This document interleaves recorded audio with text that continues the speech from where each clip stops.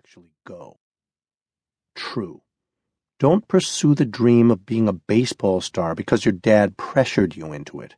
The dream itself must be self-generated, and it must be something you want to pursue for your own sake and of your own volition.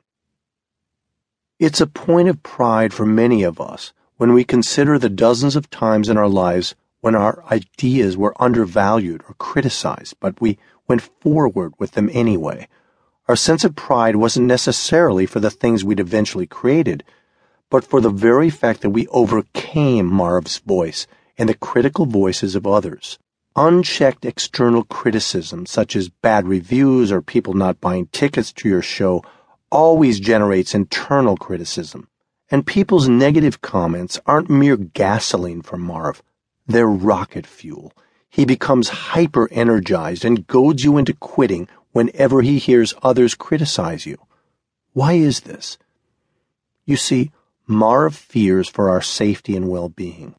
As infants, when we depended on our parents for our very survival, Marv was there as well, and he sensed correctly that if we were abandoned, we would die.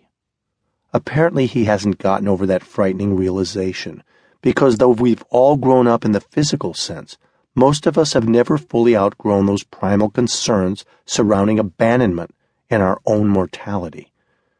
The fear that we feel when we try something new, something particularly challenging, isn't some petty worry. It's actually a mortal fear.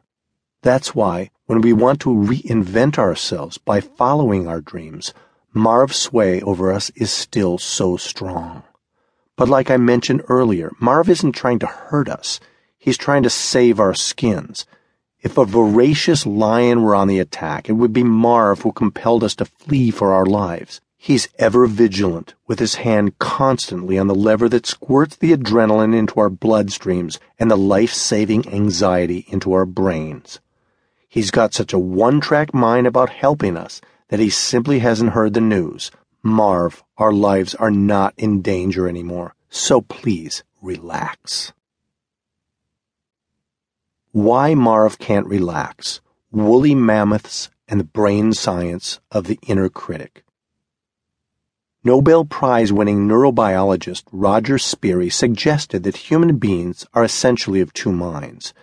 His pioneering brain hemisphere research in the early 1960s led to a well-known and largely misunderstood theory about left and right brain thinking.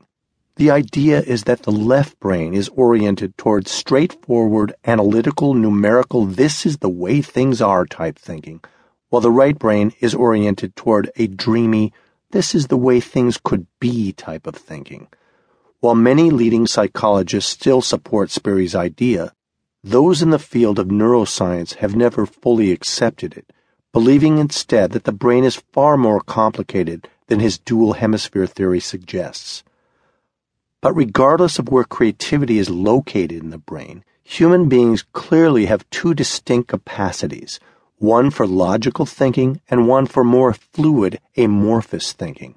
So, for example, when you get up to brush your teeth in the morning, your left brain's logical functions will have all the warmth of an engrossed police detective.